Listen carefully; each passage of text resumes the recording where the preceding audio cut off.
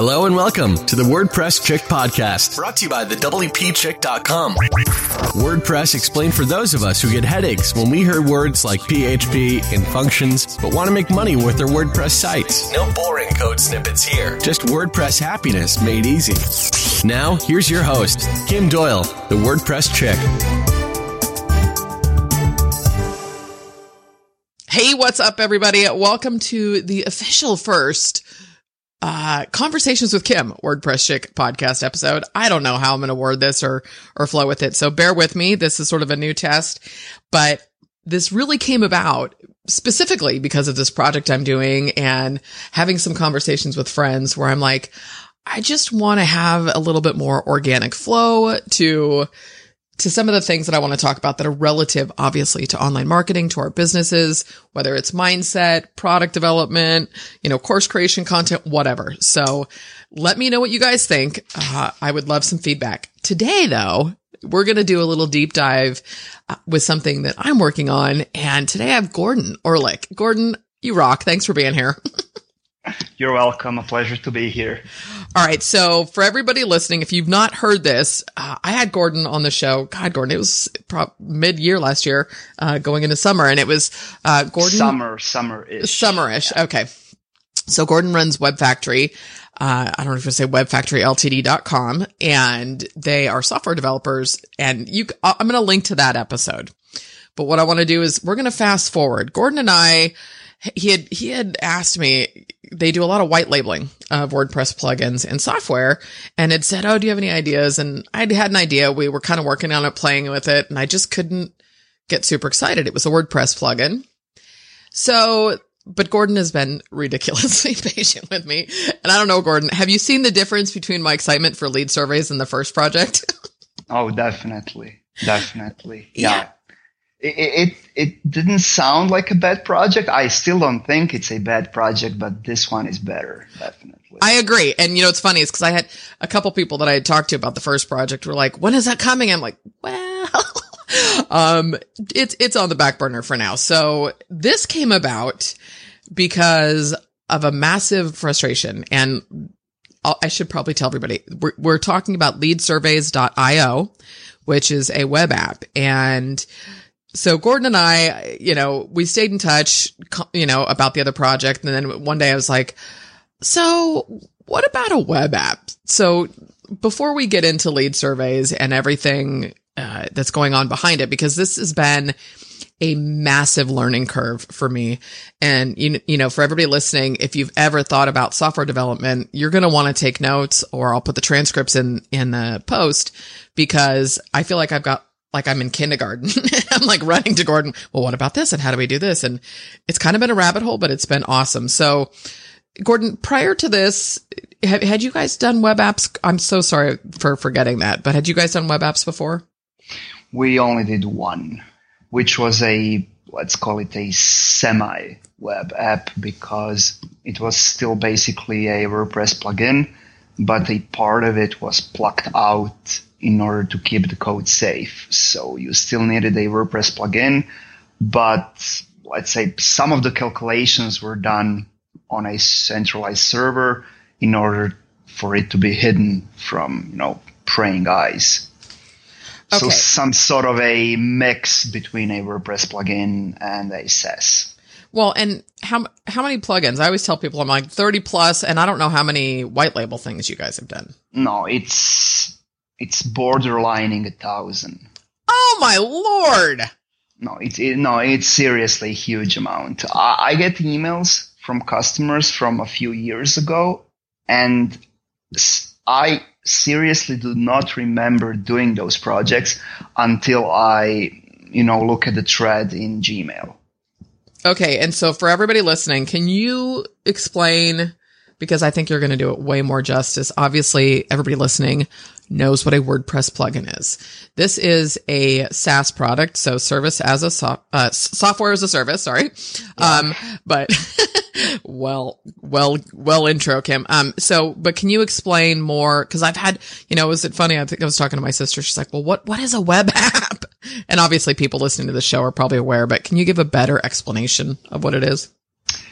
Well, first and foremost, I think that people tend to ask, is it the same thing, a plugin and a SaaS, or can one become another? In 95% of the cases, it can. So it's just a matter of choosing what fits a particular service better, whether it's a plugin or a SaaS. So it's just a technical thing for somebody to choose what he wants to do. Now, if somebody chooses to do a SaaS, what does that mean? It means that they are basically offloading a lot of code, a lot of processing, a lot of things that take up server resources onto their servers instead of using your server to do certain things. Now, another huge part of this whole thing is there's this analogy that I like to use. Let's say that every day your friend drives you to work in their car. Now, this is great because the sucker is paying for gas. And you're cruising in the back seat, you're listening to some music, and he's the one pissed off because he has to drive. So all is good and well for you. You basically have a private driver. But on the other hand, if he wants to listen to Nickelback, you're listening to Nickelback because it's his car. If he decides to make a 2-hour pit stop, you're making a 2-hour pit stop. So it's the same thing with writing a plugin. You're driving in another person's car, and the WordPress Foundation is driving this car. So it's all fun and games because they're paying for the gas. You're in the back seat. Half of the things are already solved for you. You have this great platform that people know and love. But on the other hand, when they decide to pivot, when they decide to do something, nobody's asking you anything. And this can be little things. I don't know, they change a color and you don't like it, you have to shut up. But it can also be big things. Basically, they can decide to shut down WordPress one day. And what can you do? Nothing. Because all of these years, you relied on them heavily to run your business. So you got a great fast start, but you have to realize that you're fully dependent on something that you don't control. On the other hand, if you have a SaaS, nobody can quote unquote blackmail you in such way because you are independent of other services. And you are providing a service to other people that is mostly independent of other platforms. Therefore, and one thing that's bluntly obvious, if you make a WordPress plugin, you're covering 27% of the market because they say that WordPress covers 27% of the web.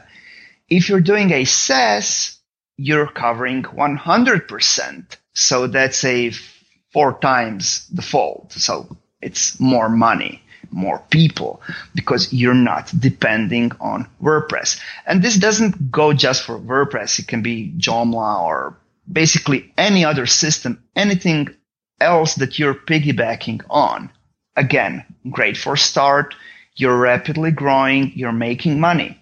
But one day, they may decide to include your plugin in the core and make it free. So all of a sudden, you're out of business. As everything in life, it's a compromise. Perfect.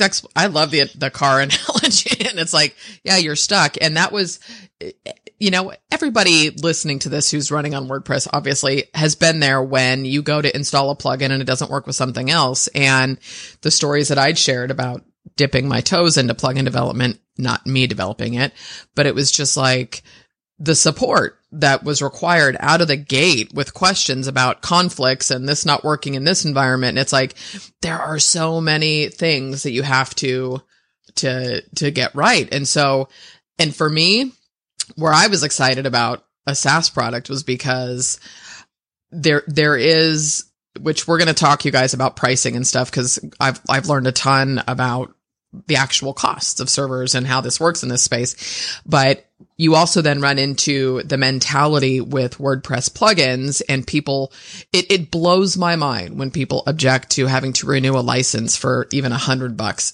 annually.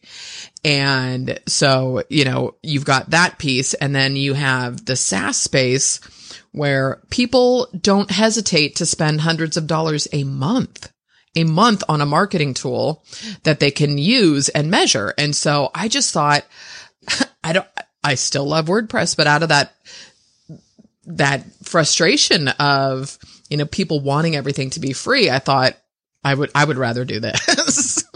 Yeah, I mean, things have changed, especially in the last year or two after a few big players stepped onto the WordPress turf. But there is a certain legacy of WordPress is free. I'm not giving you a bloody dime. Mm-hmm. I'm not getting into the whole it's free as in free beer conversation because it'll take hours. But sooner or later, hopefully sooner, people will realize that services and plugins don't magically materialize out of thin air. And if not for anything else, I have to eat, you know. It doesn't have to be meat, but at least bread. So yeah, some hours have been put into this. You don't have to value my work. That's just fine. I don't have anything against that. But it is just recognize that something was invested into it. I may be the stupidest person alive, but just acknowledge that I was sitting down for 10 hours and, you know, plucking on my keyboard. That's all. So if you acknowledge that, in a few years, maybe you'll get into a state when you realize that somebody had to buy that keyboard. And then after a few years, you may give me some money. The problem is that people have to unlearn things. They have to unlearn that it's free. Yeah. While it's SaaS, somehow somebody managed to get the thing right from the ground up and tell them, yeah, it's free for 14 days or it's free for this limited tier or limited kind of thing so that you can try it out. But afterwards, please pay us something. And it doesn't really matter if it's $1 or $100. It's the act of paying and, you know, typing in your PayPal address or the credit card. That's a boundary that many people are not willing to cross when it comes to WordPress plugins because they feel that there are 40,000 plugins in the repository. Now, a theme for a completely different episode, but at least 3/4 of those plugins are either obsolete or semi not functioning. So it's no longer 40,000, it's maybe 10,000. Yeah. Well, you know what? And I love your point to relearning things because that's exactly it. And I think you see a lot of people in the plugin space are shifting models. They're totally shifting models, and they may have a free version because they realize that's a way to get customers in. But the second you install the free version, your WordPress dashboard is marketing left and right all over to upgrade to up. And I don't begrudge them that at all. But okay, so I want to tell everybody what LeadSurveys is and where it came from. I was frustrated because I found this survey on a site and it was simple. And I want to talk a little bit as I share this. I'm going to share my frustration with quizzes. Even though I'm going to test and deploy a quiz, it always came down to me having to come up with the quiz, right? And in this space, when it comes to blogging and marketing and internet marketing, it's like, all right, well, how do I come up with something that is entertaining, because you need to be able to grab people. So it's got to have quality copy, right? And so entertaining, but yet gives me the data and information I need, keep somebody engaged. And then I get the name and the email. It was a roadblock for me. I've tried it multiple times. So I came across this opt-in on the site, and it was this super simple survey. It was the first one. It was like download, there's a lead magnet attached to it. And the first window was like, how would you classify yourself? Blogger, marketer, podcast, whatever, right? And it was like 2 questions. and it had steps. And then the next one was asking for data about your following and your list size, right? So social platforms, list size. And I forget the third one.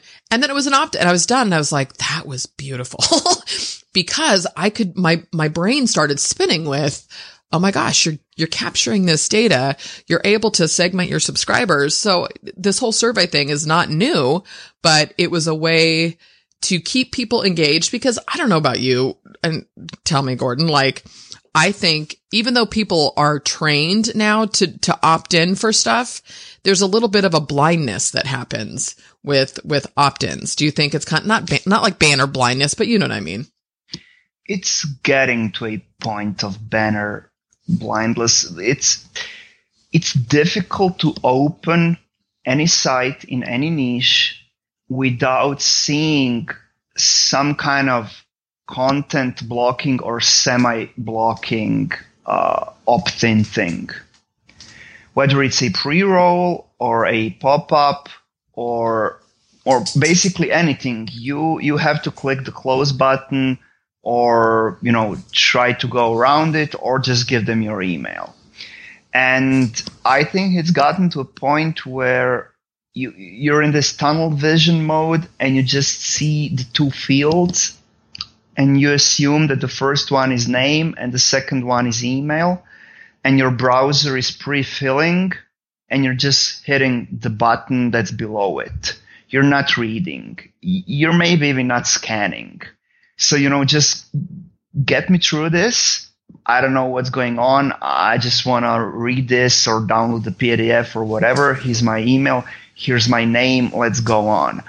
And what happens, okay, aside from the fact that readers are spending some time on futile things, you get this email list where quantity is far more exaggerated than quality.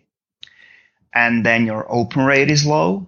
Then you get into the promotions tab in Gmail. Then your open rate is even lower. And basically, no click-throughs, no selling, no nothing.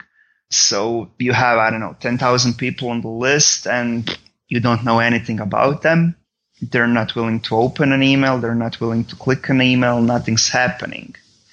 So I think that although email is still a crucial marketing tool, that having a good list will soon be far, far, far more important than having a huge list. Because, I think you can get 10,000 people on your list, not a problem. But the question is, who are those people? And are they actually worth anything to you?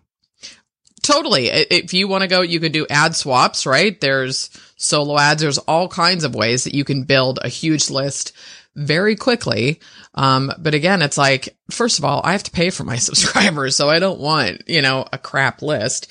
And I just think gone are the days of not having a relationship with your audience. You need to talk to them and communicate with them. You can't just, I don't know, those BS days are gone. And so when it comes to segmenting people and tagging, I'm going to put on my little Swami hat and crystal ball here, because I do see the direction of things going to, and you're going to have to tell me what the correct terminology is because I'm making up shit as I go, but this sort of like smart segmenting in a way and meaning properly targeting, not showing, female socks to a 10-year-old male.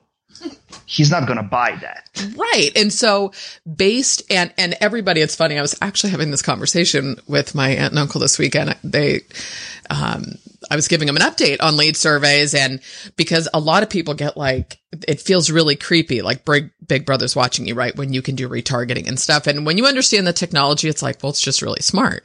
So, but beyond the retargeting piece is it's that ability to say, you were here last week and this is what you answered. Therefore, this is what I'm going to show you and that's a very surface level generic, guys, and I'm not making promises about the software, but it's being able to really talk to people that are visiting your site and are interested in your products and services who have already subscribed, and doing it in a way that keeps the conversation flowing, I guess, like, right? So you can essentially pick up the conversation from the last time they visited, as opposed to like pretending they're a brand new visitor and you have no relationship with them again. No, making micro content adjustments or suggestions based on previous behavior is definitely the way to go, because the information overload is definitely something it's here. It's been here for years. That's why we no longer read anything and we have attention spans of a dead horse.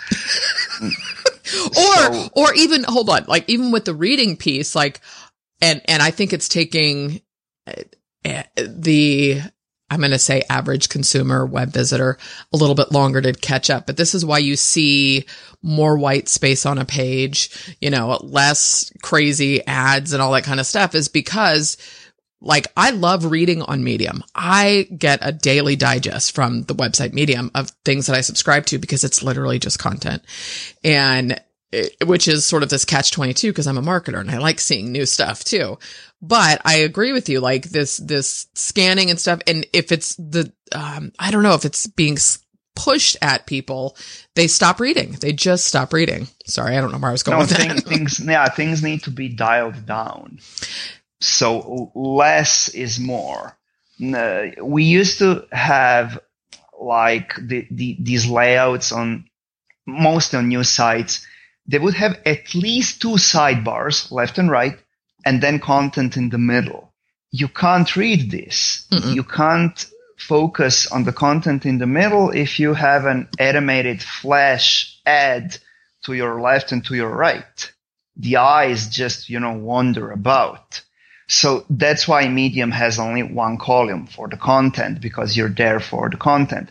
And that doesn't mean that you can't have social sharing buttons and everything that you need.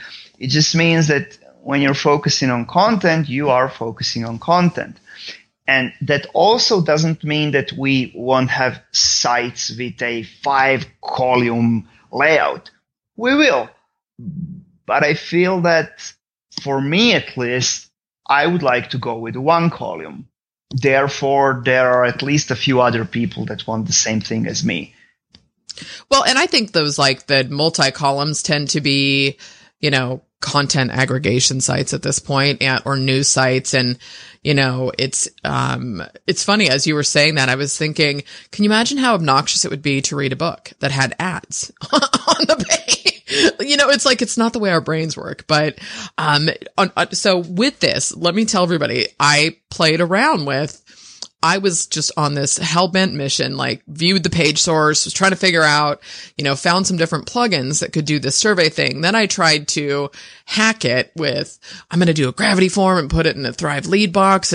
But it wasn't working the way I wanted it to work. And so I was like, I got to talk to Gordan.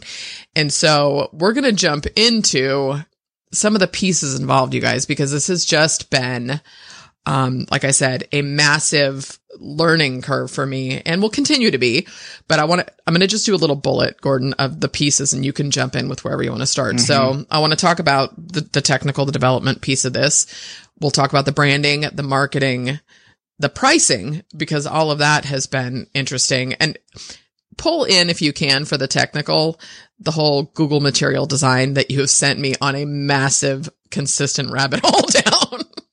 And then obviously deploying a SaaS product. So probably it makes sense to start with the technical piece of this. If you can just give a little insight into, how this starts and where we're going. Yeah. Well, basically what we're trying to achieve is that having more users makes us happier instead of frustrated because things are not working. If we get back to the WordPress plugins a sec, if you have 10 users on your WordPress plugin, or you have 1,000 users, the only thing that you may feel here is more support because something's not working. But if we assume that everything is working and that nobody is sending any support requests, it's not costing you more or less to have 10 users instead of 1,000 or 1,000,000. It's the same thing for you. You know, they are hosting their sites, and therefore they are hosting the instance of the plugin that they have. It has nothing to do with you. You most probably don't even have a list of sites that are using your plugin. On the other hand, when you're running a SaaS, the difference between having 10 users and 1,000,000 users is staggering, because you have to be able to bear the load of all of these people. And then specifically in our case, because of the technicalities of the things that we are doing, we also have to bear the load of all of their websites, because as each of their pages load, it loads the survey as well, to some degree, regardless of whether it shows or not. So this whole preparation is us making sure that in a month or two or a year that we don't have a dead app. We want to have the same app that's working and looking great and supporting as many users as needed. You can't really do that on a duct-taped piece of code with a $5 per month hosting. Yeah, that piece of it, because when we started looking at this, and anybody listening, which everybody listening, if you've ever looked at whether it's a product, physical product, whether it's a service, whether it's software, you know, you do this sort of backwards engineering. And so when we were looking at, I don't know if it was a good week or two, but it was like daily back and forth of look at this. And we were sharing different platforms, that have a similar type of tiered pricing, that have calls to the server. And I don't know if that's the correct terminology, but it was fascinating because so much of the way these things are set up and structured, it's how do I want to say this?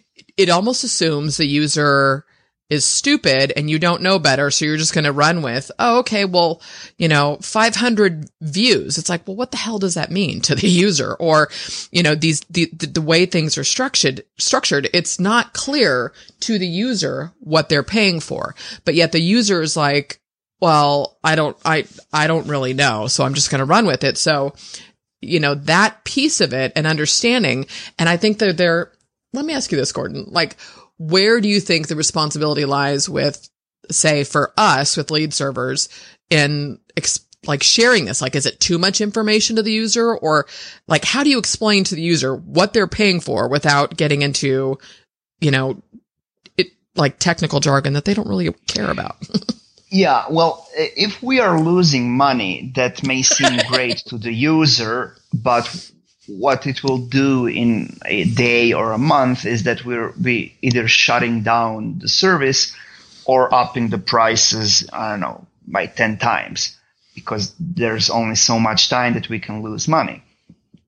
So that would be us not taking into account the physical and financial barriers of providing such a service. Then we would just tell to the user, do whatever you want. It's the same thing if you run CNN.com or if you run, a local school blog. No, it's not the same. The other spectrum, the opposite side of the spectrum would be for us to go into these horrible details of explaining what things are. I mean, nobody wants to read that. Right. And most people, no, they even can't read it. So specifically these page views, as I already mentioned, so you put a little piece of JavaScript on your site in order to run pop-ups or our surveys or any similar service. So each time your page loads, the piece of JavaScript loads as well. Again, it has nothing to do with the fact whether the survey loads or not. Things have to be prepared for the survey to be able to load. Mm-hmm.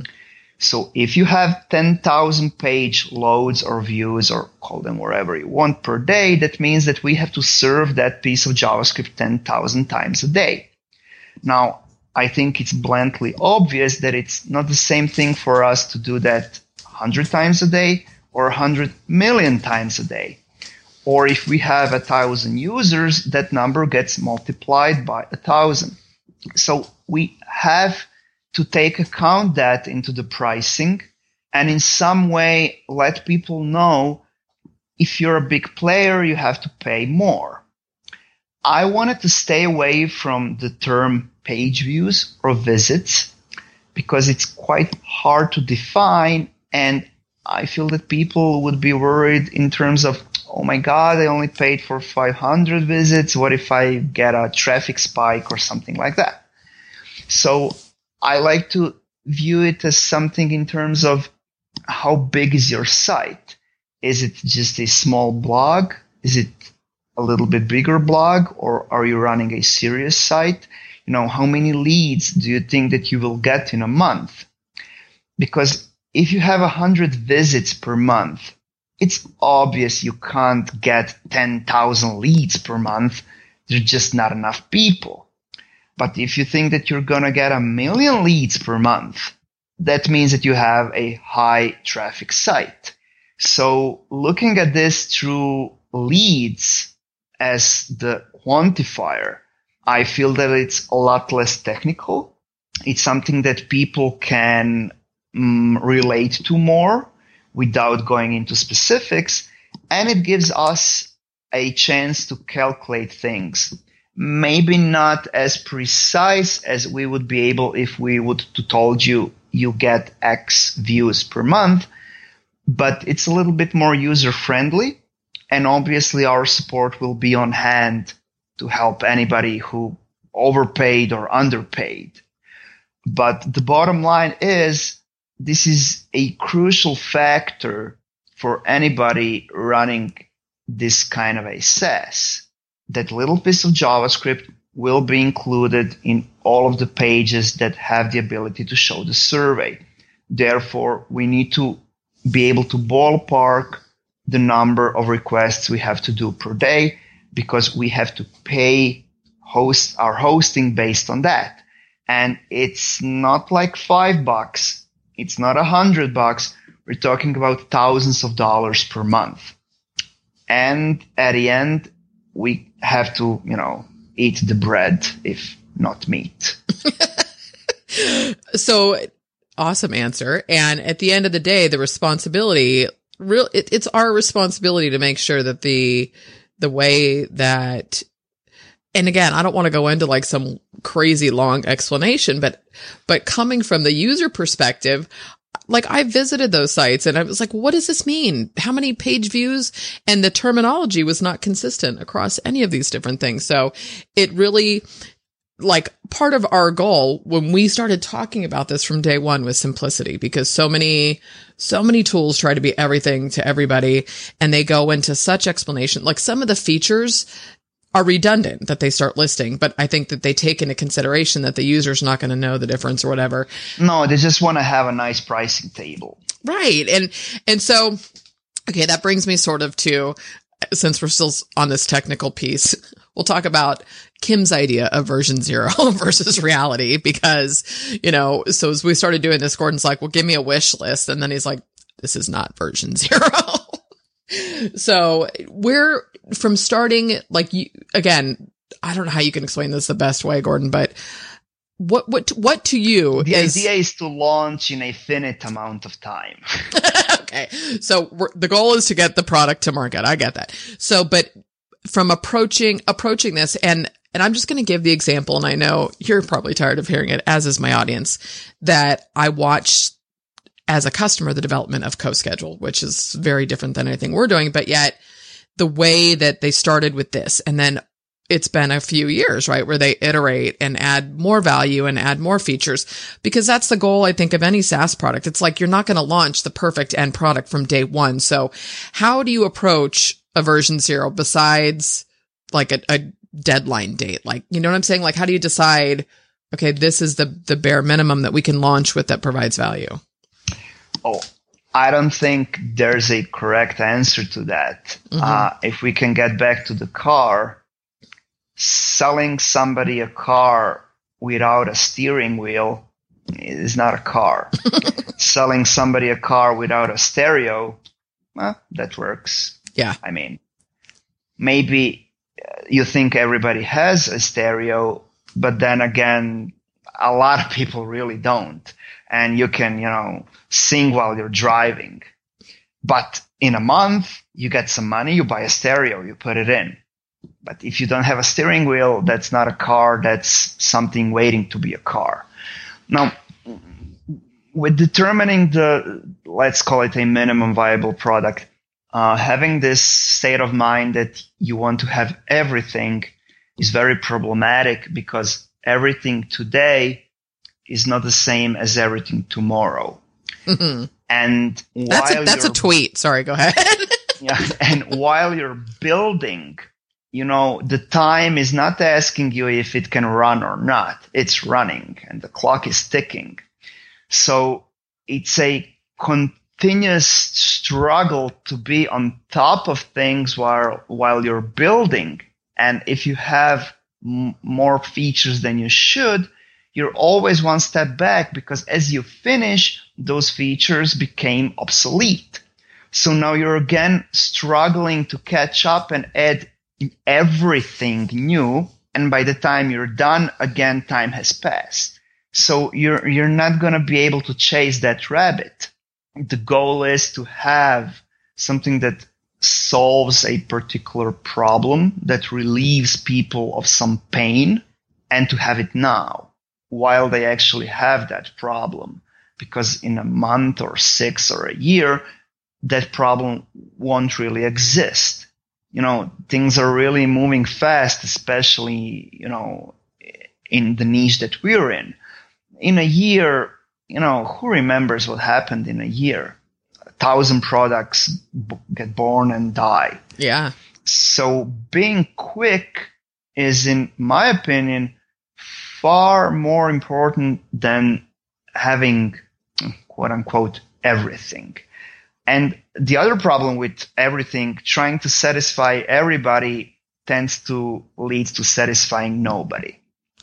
Yeah. Because if you're aiming for the newbies, if simplicity is the key, then obviously you can't have 78 options for tuning buttons.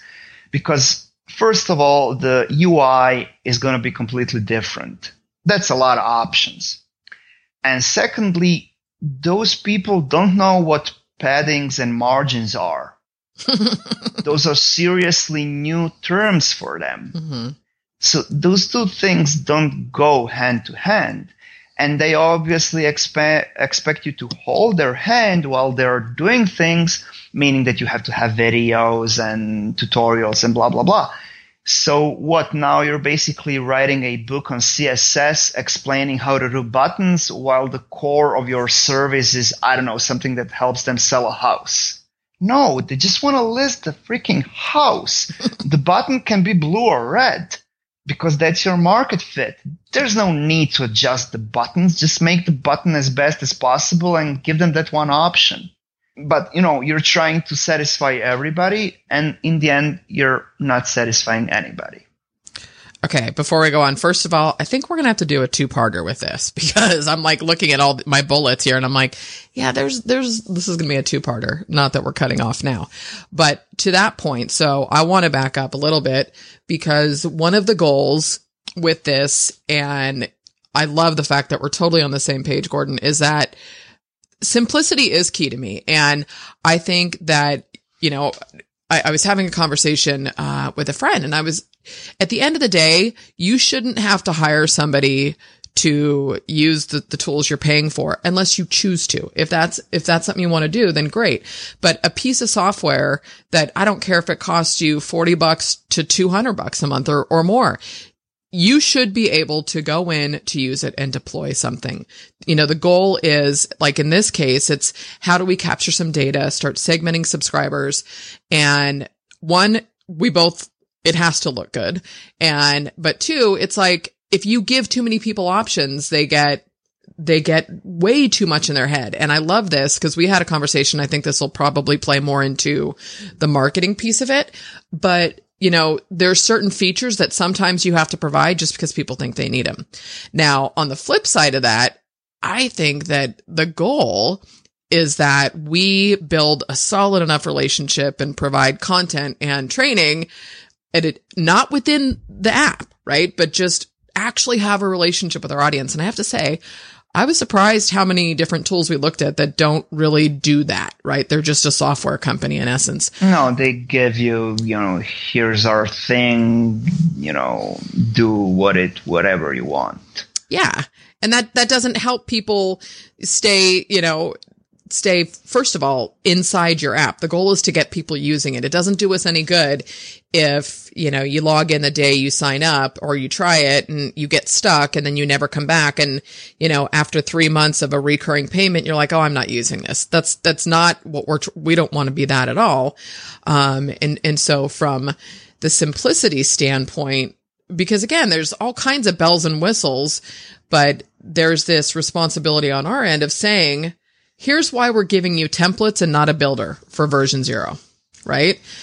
Yeah, and something being simple, it's actually much harder to build simple things that work than to build complicated things, because simplicity means that you have the knowledge and the data to decide what matters and what doesn't matter.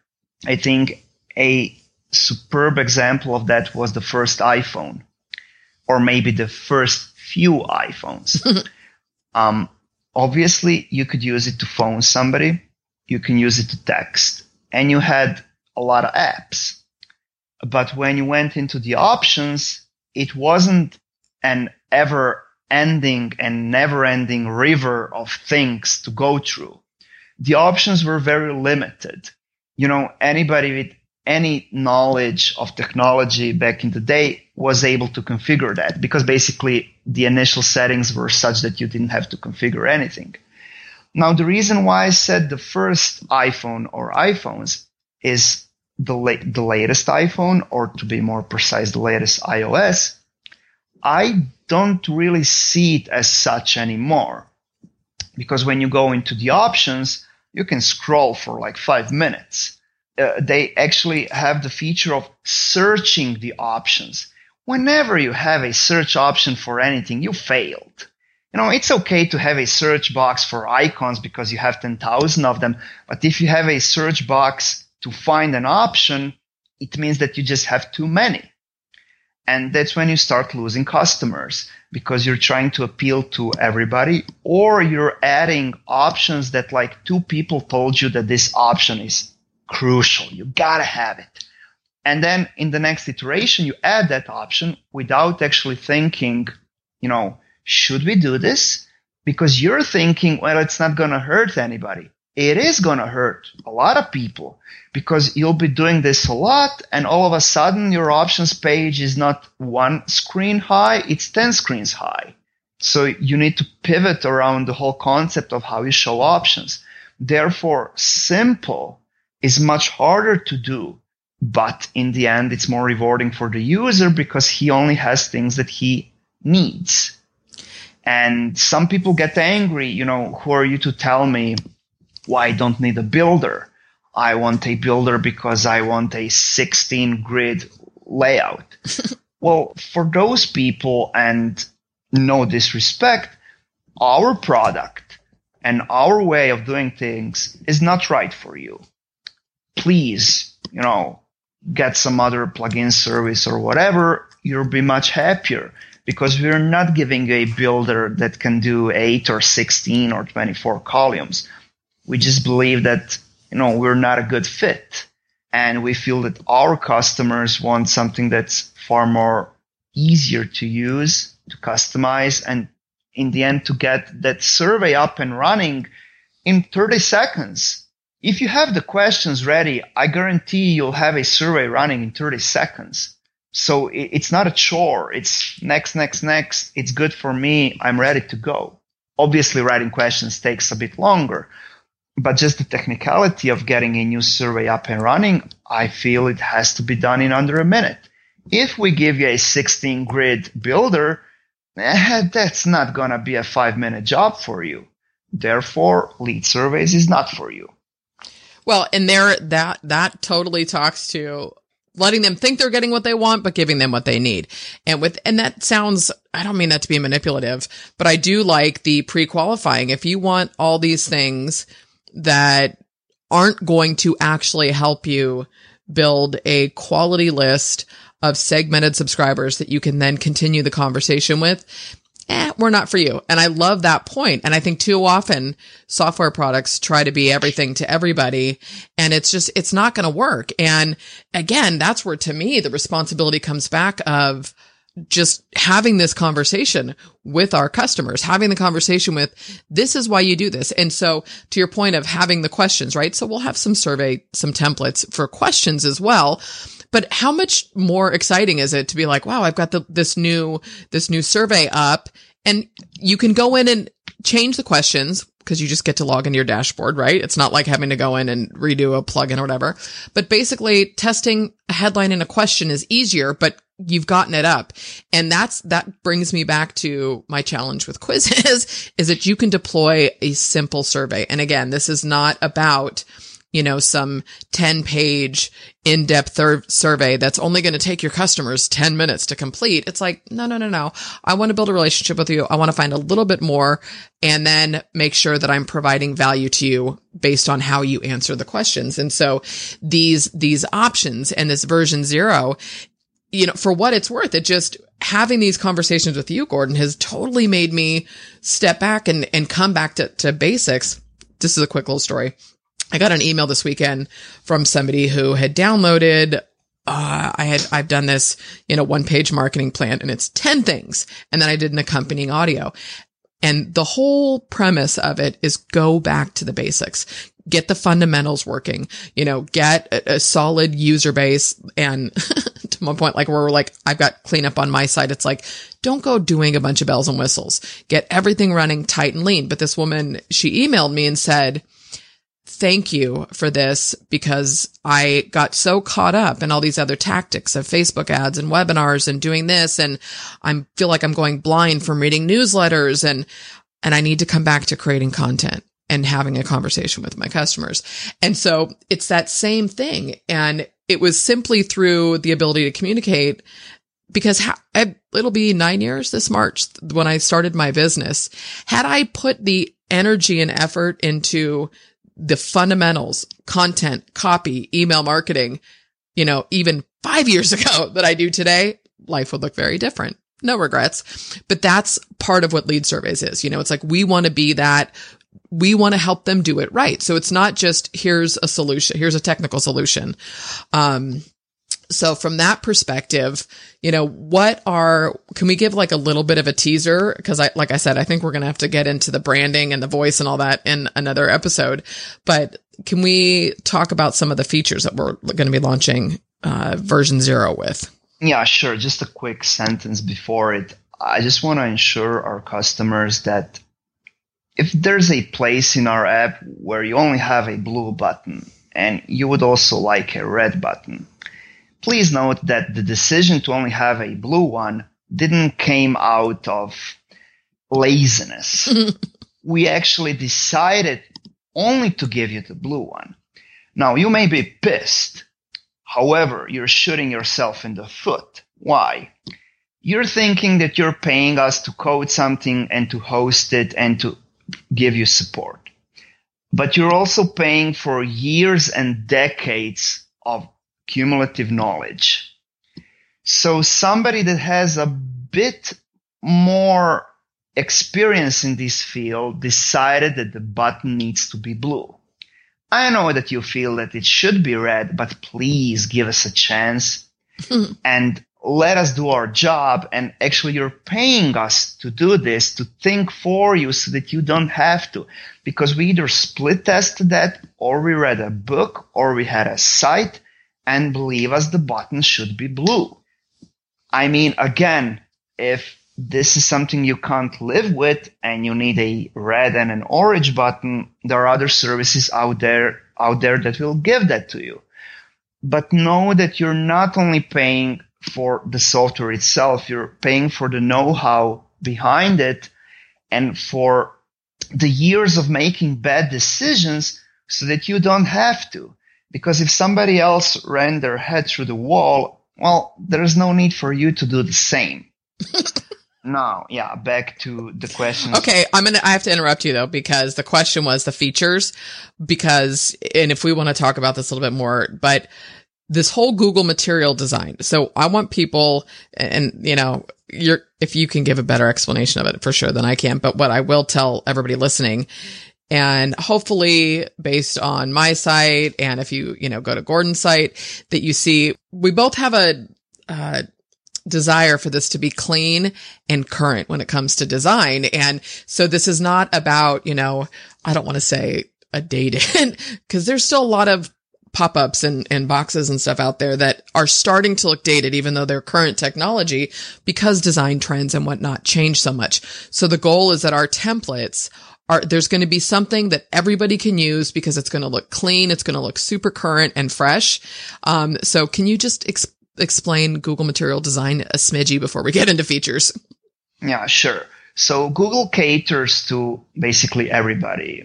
I think that toddlers Google these days and senior citizens as well. And they are serving things to you on your desktop and on your mobile and on your tablets. So, it's a plethora of different interfaces. What they did is they wrote, there are simple rules, but there are a lot of rules in saying how should an interface look in order for it not to be fugly, but not to be just bells and whistles. One of the great examples of that is their buttons are flat with a little bit of shadow. But if you click them, you get this little animation, this tactile feedback that you actually did click it. So if there wasn't this effect of clicking, you would never know if the computer understood your command or not. But on the other hand, it's not overwhelming. There's no sound playing or anything like that. It's just this micro interaction that told you that you did click. So these set of rules for the material design explain how things should look. And if anybody of you has an Android phone, basically you're looking at Google Material Design all day long.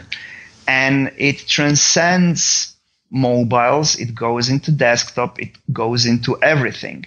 Now, it's not a revolution. It's an evolution of building better user experiences through standardized interfaces, so that when you're jumping through various Google interfaces, you always know how a login or a logout button looks. You always know what happens when you click on an, input field or a drop-down field. This doesn't mean that this is the best thing since sliced bread. It just means that by standardizing, you will be losing less time on learning new things that are basically not new.